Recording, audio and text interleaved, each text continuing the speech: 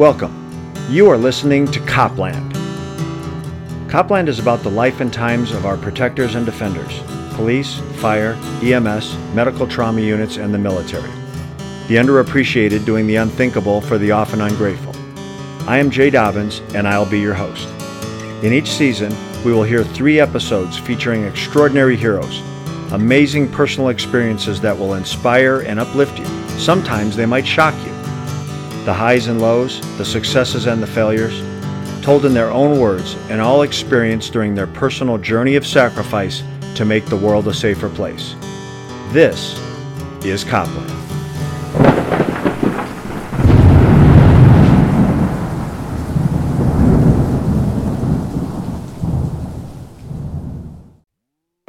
What's the location of your emergency? 911, what's the address of your emergency? 911, location of your emergency? Hello? I probably won't be alive much longer. It's everywhere. It's within your families, your neighbors, your friends. Why do you want to kill yourself? I didn't want anybody else to have to do or go through what I was going through. You tried to kill yourself? Yeah, I did. Was there anything anybody could say to you to stop you? No. That's ultimately what brought me to that point, was that pain that you can't medicate that pain. I couldn't get rid of it, and it caused exhaustion to the point where I couldn't ever escape it. I was so tired of being in pain physically and mentally, and nobody could tell me or anything or show me anything that could make it go away. And ultimately, in my mind, at that point, the only way I could be pain-free was to leave. First responder suicides have reached an all-time high, epidemic proportions. Doug Monda walked to the brink of that, twice. His story is one of overcoming pain, depression, PTSD, and the isolation that those can create to survive and thrive. Street crimes, SWAT team, sniper, military contractor, narcotics officer, undercover operations. You name it, and if there was a dynamic cop job to be done, Doug did it to the highest level. Before he was a lawman, Doug was a world-class athlete, playing professional soccer and later as a national champion triathlete. I ended up playing professional for the New Jersey Stallions. Orlando City, back then, they were called the Orlando Lions. We're talking 30 years ago. So I played for them and ended up playing for Miami and in New Jersey. That was really it. But, as age was coming on, I started to kind of, get out of it. I mean, getting older. There was, back then there was no money in it. You could have made the same amount of money, working at Walmart.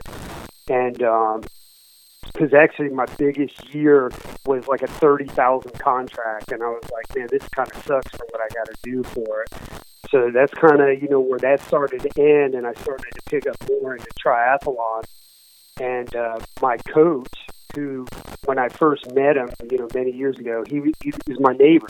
And he was a runner, marathon runner. He had done triathlon. And I told him one day, I go, man, I'm going to retire from soccer. I'm thinking I might run a marathon. I was a runner in high school, cross country, and I was super fast. That's really what kind of paved my way as an athlete. As a soccer player, most teams pick me up because of my speed. I had this crazy speed for a guy my size. And so anyway, he said, okay, you want to run marathons? He goes, meet me here at 5 o'clock in the morning. Same guy who put me in the academy. And so I did, and 6 months later, I did the Ironman out in California. It was in Oceanside, California. And I was hooked. And I just started, that was it, every week, every weekend, traveling, competing. And, I went to international games, and I placed in international games. I won the U.S. championship. And then it just evolved from there until the day came where I wasn't as good as the guys were. Even back then, there wasn't a whole lot of money in the sport, not enough to raise a family. So that's kind of when I took my direction towards law enforcement. Doug's policing career was spent with the Cocoa, Florida Police Department. So I got recruited to go on their, by their SWAT guys in the police academy. And it was the city of Cocoa. So a lot of people, because I live in Cocoa Beach, but I work for a town called Cocoa, which is like 2 towns over.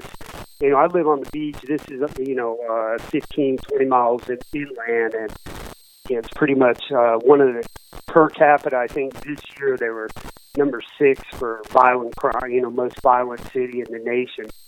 And, about 20,000 people, 17,000 are government houses, Section 8. So this is a pretty rough area.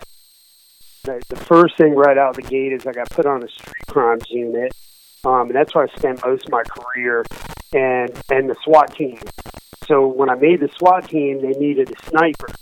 And I was like, yeah, man, I'm a good shot. I'm an old country redneck boy, grew up shooting guns, and I knew I was a good shot. Plus, I had the mentality to do this job, And we were really, really active SWAT team. I mean, 2 to 4 times a week, easy type of stuff.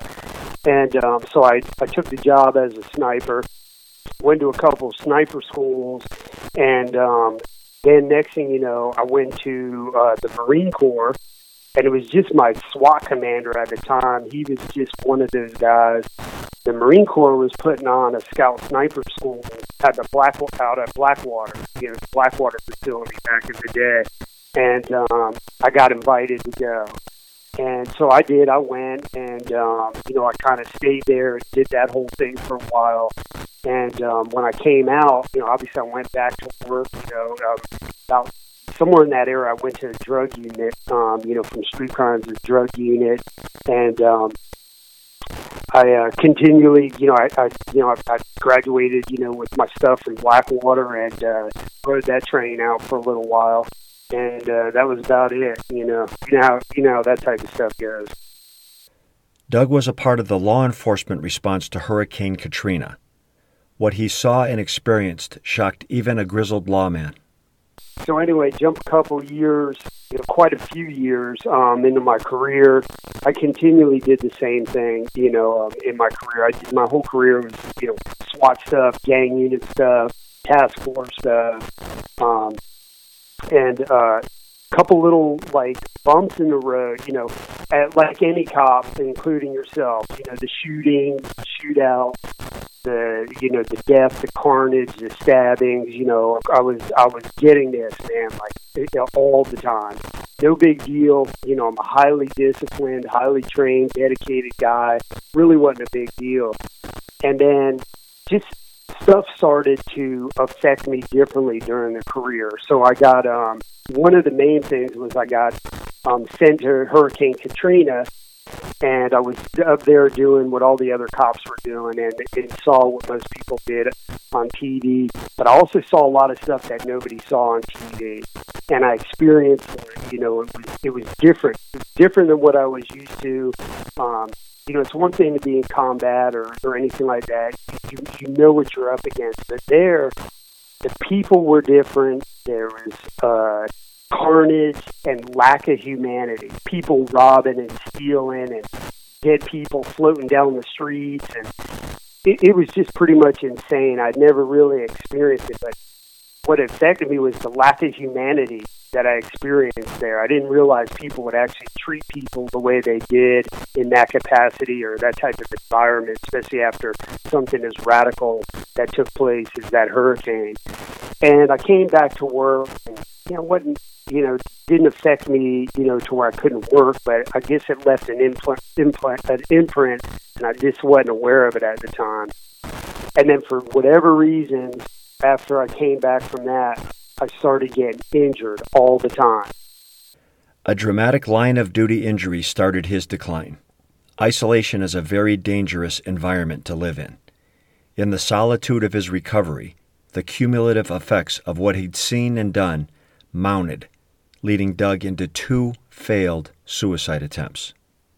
My favorite thing to do is to swim, bike, and run and surf, man. I'm a Cocoa Beach surf kid, so if I'm not surfing, I'm swimming, biking, or running. And I started getting hurt, and, it was, first thing was, I blew my shoulder out.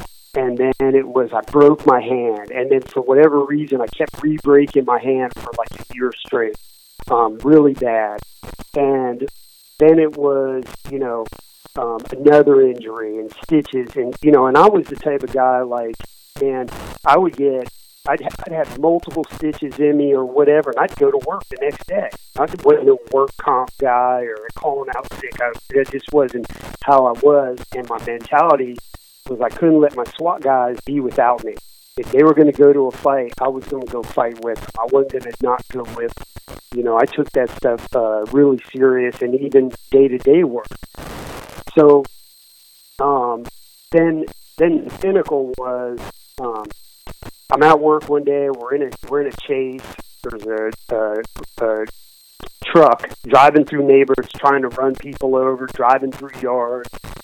And so I get behind the truck with another car. I was in I didn't have a camera or nothing. I didn't have that equipment, but the guy behind me did. So I went with him in the chase. And the car wrecked. I thought the guy was going to get out and run. So I got out my car. And when I did, he kind of whipped he started the truck up again and drove it straight at me like he was going to run me over. So I went to, I'm looking at the windshield of the truck coming at me, and I go, man, I'm just going to shoot this guy as soon as he gets a little closer. I mean, I'm dialed in. I can't see anybody driving the truck, but I can see the steering wheel, the big Dodge Ram truck. So right before I start to shoot this guy, a little head pops up behind the steering wheel, and it's an 11-year-old kid. And so obviously it flipped me out. I didn't shoot. He ended up hitting my car into me, which pinned me into an oak tree. So at that point, I sustained a head trauma and ruptured a bunch of vertebrae, a disc in my back. Well, typical me, I'm training, I'm working through it. It gets horribly worse to the point where I can't even barely walk. And needless to say, I have to have some major reconstructive surgery. And I end up leaving work, going home, and I'm out. I can't even barely walk. I went from wheelchair to walker, had all this radical surgery, and I'm sitting on a couch by myself. I'd already gone through a radical divorce with my wife, sitting on the couch. So I was this guy my entire life who traveled at 100 miles an hour, 80 hours a week, 8 hours a day training, triathlon on top of working. And I'm on a couch. I can't move. I'm all by myself. And my mind just started going haywire. And what took place was everything that I encountered over the previous 10 years or however long it was just started coming to surface, and I started thinking about it every day. And I was being told I'm never going to work, I'm never going to run again, and I could very well end up on a wheelchair or walker the rest of my life. And I'm thinking in my head like, there's no way in hell I'm going to live like that. And, I'm here to serve, man. I'm here to, at the highest capacity. And, I started drinking because I couldn't take pain medication. I still to this day can't. It makes me real sick. So I started drinking, and obviously that didn't make things any better. And depression kicked in. I was suffering, unbeknownst to me at the time, I was suffering from PTSD. And it just, make a long story short, I ended up one day, man, I just couldn't take it. I was in an argument with my girlfriend at the time and my neighbor and my friend, and I just pulled my gun out and put the gun to my head and pulled the trigger. Thank God for God. Thank God for the way it turned out. It didn't work.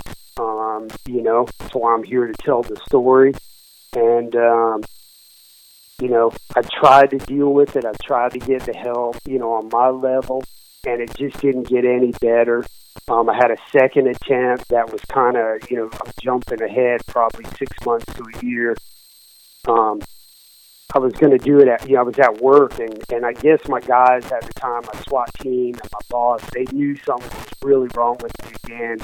And So they did like an interdiction, and that interdiction was about 5 minutes after I was on my way to drive to a little hiding spot we had where we smoked cigars at work. And I was on my way driving there. I got interrupted by one of my closest friends at work, and so I ended up headed back to the office, and that's when they were there to intervene. So, by the grace of God again, man, I didn't do it. Doug was lucky. He worked for a chief who valued his officers and understood that Doug was worth the extra effort it would take to keep him around. And when I came back to work, my chief, who was one of my former SWAT guys, and he was my boss in Dopes. We had a great relationship. We were good friends, and he was the chief like 3 days, and he just was like, "Hey man, we got to get you help. Man, we want our guy back." And he said, "I promise you, man, if you go get help, you can come back to work. Because if you don't, I can't let you work like this." Because I was crazy, man. I'd lost my mind even when I went back to work. Man, I was doing stuff that no cop was doing out there. And if a cop did what I was doing, they'd be fired or, they'd be indicted. And, I was just doing radical stuff on the streets by myself, fighting and, just dope dealing crap. And my guys were just so concerned. So they sent me away to a hospital to figure out what was wrong with me. And that's where I was diagnosed with PTSD and depression. And, a bunch of other stuff. And so they sent me away to a treatment center. And I went to treatment center and, kind of had a nice time out and got my act together and came back home and went back to work. My work was, my boss was like, take some time, get your feet back under you and come back when you're ready. When Doug returned to work, he found that he had become a counselor for others who were suffering. Why? Because he was loved, he was admired, he was transparent, and he was trusted. And I went back to work, and when I did, I went right back to SWAT, and I had task force work I was doing with all the other agencies, ATF, DEA, you name it, and I looked around between my friends, my coworkers, my SWAT team, my Fed guys. I was like, man, everybody's messed up. I'm not the only one. And I had learned some stuff in treatment, man, and I was like, man, these guys, they need help. And when I did come back, within the first week I was back, people just started calling me, asking me for advice. Like, hey, what they do when you went to treatment, and are you on any medication? And I'd be like, yeah, why? And they're like, man, I'm having problems sleeping, or I'm depressed, and then next thing you know, I had bosses from other agencies calling me, going, hey, I got a guy at work I'm concerned about. Can I talk to you? They knew me, from the industry, and that was about the time where I just started helping everybody, and I enjoyed it, man. I'm definitely a cop's cop, man. I loved, being around other cops, and it was great to be able to help all my brothers and sisters out there. And one of the things I noticed during that was most cops weren't getting help because they couldn't afford it. They couldn't afford the co-pays, or they couldn't afford to go away to treatment because of FMLA. Whatever the reason was, mostly it was kind of monetarily, and then it wasn't so much the stigma. It was a little bit, because I don't really like that term, but it was more the money. And so, I knew I was a guy who was well known in the community, connected. And so I'm like, man, I'm going to raise some money and help these guys get help. And that's kind of what opened the door for Survive First. And that's really how I started up that foundation. Doug identified a common denominator for first responders needing help: their struggle to find and afford the proper treatment. I went to some friends of mine, a couple of my buddies. They were presidents of IACP, and they were all up there in that capacity, FBI NA guys. And I called them up, and I was like, "Hey, listen, we got a problem that I see, and I need your help. I want to do something. What do you, asking their advice?" And they were on board, man. They were all on board. And I said, I want to start this foundation up and we can raise money. And if a cop needs to get help, he can call up, and that was the basis. And so that's what we did. And, Karen, my wife, I just literally started dating Karen about a week before I did this and got sent away the second go around. I just met her. And so, she kind of evolved through all this with me. Doug and his wife Karen established the Survive First Foundation. He made his story public, hoping to inspire others to avoid the issues and setbacks he had experienced. Two of us, friends, we just started building this program and being kind of like a local resource. And about the same time, I guess, people had heard my story. It had been on TV and a few other places. And so I got asked by a couple people, like, hey, would you come speak to our cops, or would you come speak? And I was like, yeah, sure. If it'll help somebody, I'm going to put my dirt out there, because I just don't want any cop to have to go through what I went through. Because I'm a lucky guy, man. I'm a cockroach. It's hard to kill me. So, I know these other cops that didn't, they don't have the luck. So I just wanted to do whatever I could to avoid that happening to anyone else. So we built it, man, and we got it up and running, and it became a huge success. And so next thing you know, cops are calling and firefighters and asking for help, and so, we had to start raising money, and that's kind of how it started. But what we do now is now we're at a place where we can provide that help. What Survive First does, and now it's a big, we got boards and people on staff, and so basically we provide all the resources that any first responder or their family might need. So if they call me up and they just need somebody to talk to, which I do that a lot, that's great. If they're, they need direction or advice on, therapy or counseling, whichever, avenue they're looking, or, that's good enough or equal enough to what their need is. We've made enough friends and resources that we can point them in that direction. And or if they financially meet the criteria and they need help financially, we can help supplement their co-pays. And then all the way up to people who need to go to treatment. The treatment facilities. And, so what we've done is we found treatment facilities throughout the nation that specifically work with first responders. So we have options for them for that. We can say, hey, what state are you in? Where do you want to go? Well, here's what we have. And if there's a financial need also and they meet the criteria, then we can even maybe help them get a plane ticket, help buy a plane ticket, whatever it's got to be to get them to get help so that they can recover and live a healthy, happy life, finish their career, and also live a normal, healthy, happy life with their family and friends. That's what we want to provide. And, that's the gist of what Survive First does. Doug's faith in God has been his source of comfort.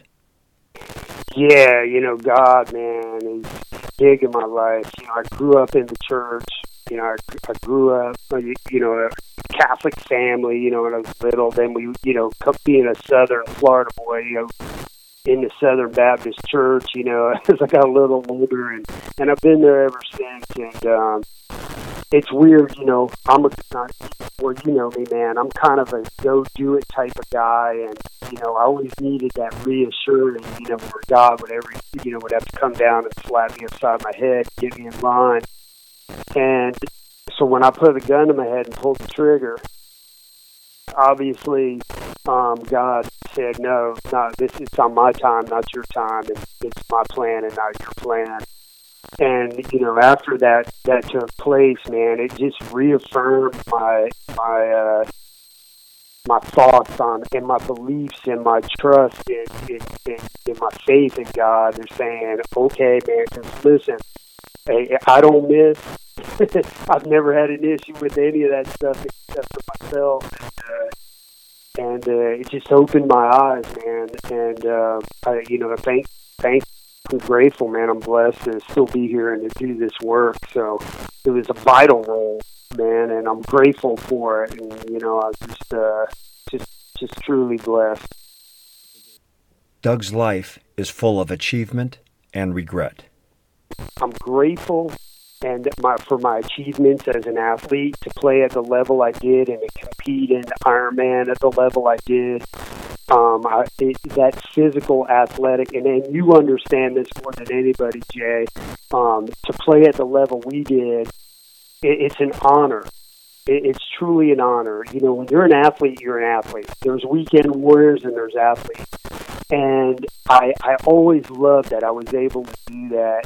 And it was an honor, especially now because I can do it, because there's people out there that can't do it. So I was grateful, for that type of stuff. I love that achievement. If you look at it in a workplace, man, I'm no different than any guy out there. Even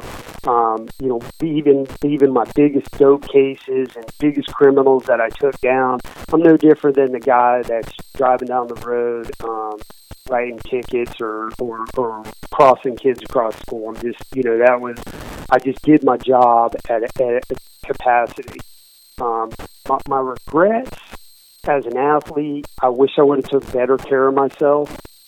And I wish I would have recovered better, and I would have trained different, trained smarter. And as a cop, or as an agent, I wish I would have slowed down also, and I would have took better care of myself. And I regret that type of stuff in the work capacity. But it also, in this career, the scars and not being trained. Back when you and I started in this, we didn't have mental health training or any of these huggy, touchy things, from peer support on down, which are great. We didn't have that. And I wish I would have. I regret not taking better care of myself. And then, also, I've always been such a highly dedicated guy in everything I do. I got to do it to the max. I wish I would have spent a little more time at home, it's crazy, man. The kids, they grow up and they're gone. And you look back and you go, man, could I have done a better job? Of course, So I'm that type of guy where I'm always second guessing and always want to do better. And so I wish I would have just treated my family a little bit better and not put them through the hell that I did. So that would probably be my biggest regret. Prior to his personal difficulties, Doug had adopted a young boy. When the knowledge of his struggles became known, his son was taken away from him. In a true reflection of the man Doug Monda is, and as a demonstration of his character, he makes no excuse and lays no blame as he lives with the heartache of life's circumstances. Through all that, as you know, because you know my story and you're my friend, losing my son through all this, biggest regret of my life. Yeah. Hardest thing I deal with on a daily basis, man, is dealing with that, and if anybody ever knew my story, when I went through all this, I had adopted a little boy. I had him for 3.5 years, and when they caught wind of all this, they came and took him back from me and I've been seeing him since. So, it's pretty much, for lack of better terms, ripped my baby after 3.5 years from my arm. So it's probably the biggest. If I would have took better care of myself, I wouldn't have that issue I deal with every day. It's a pretty difficult thing to deal with, and especially for a guy that strives on being perfectionist. And, everything I did in my life, as my brother says, I got the gold touch, man, just as an athlete, as my work. And, I just didn't do things wrong, man. I did everything right. I followed the rules and did it all right. But I didn't do that right. And I pay every day for the rest of my life, all day long. So that's another driving factor, because I just, it's crazy you don't think about that type of stuff, and you can get away from it. So that's one of the driving forces where I'm so adamant about getting in front of first responders and going, hey, man, take care of yourself. And please, just don't end up like me, man. Don't be in this spot. I'm a hurt, heartbroken, hurt soul kind of guy. You know me, Jay. I don't beat to the same drum as most people. Doug promotes a message of self-care and mental preparation for those on the job. I tell every cop I get in front of, every time I get on stage, whatever it is, I tell guys, man, listen, we trained and for years and years how to shoot guns and drive and write reports, the whole gamut. But the most important thing we can do is train our minds. And it never hit me till 20 years later. But one of my SWAT brothers, man, every time we were in the band or wherever we were going, didn't matter. He would always, when the red light turned on or we were getting ready to blow out the door and start, go on our thing, he would always look at us and go, sharp mind, sharp sword. And what he was saying was, get your freaking minds right, get your head together, we're fixing to go gunfight. And I would always listen to that, and I would always be ready, and that's what I hear every day now, and that's what I tell cops. Because the absolute best thing you can do before you get up and get off to work is get your mind right. It's the most important tool in there. Listen, man, you can train anybody to fight, shoot guns, do all that crap, most anybody. But getting your mind right, that's your task you got to do. You've got to be healthy. You've got to be healthy in your head. Because if you're healthy in your head, your body's going to be healthy. And if your body's healthy, your mind's healthy. And you can't go into this type of job with a bunch of crap bearing down on your brain and on your mind, your conscience. You really got to focus on keeping your head right. And as you know, as I do, man, like when the bottom drops out, if you ain't got your A game on, you're in trouble. Well, you need to have your A game on every day, all day long in this industry. And it also will benefit you at home as well. When you come home, if you got, if your mind's trained right, you're going to be able to take better care of yourself at home in a civilian life. Because that's a big deal for most cops, that transition of working and family. And so if I had to tell anybody, listen, and it's crazy. I didn't realize it at the time. But, I live on the beach, so I got to leave the beach and drive over the bridge into the hood. And every time I would get to the top of the bridge, I would turn my radio off, turn my music radio, whatever, put my phone down. It didn't matter. And I would click, and I'd say, okay, man, it's go time. Because I knew once I was crossing that bridge, I was stepping into a war zone. And that's kind of that same mentality that I would tell guys. Yeah, you got to be ready for that combat, but you've got to be ready for that mental combat. And if you do take better care of yourself in that capacity, life's going to be a lot easier for you. You're going to be in less trouble, less discipline, less injuries, making stupid mistakes, especially in this day and age. Everybody's watching you and phones. And so it's just important from A to Z to make sure you got your mind right before you venture off into the day of this career. Doug Monda is a highly sought public speaker. His mission is to help first responders through his own story, one very few have survived to tell. You can find out more about Doug's foundation at survivefirst.us or contact him directly at doug@survivefirst.us.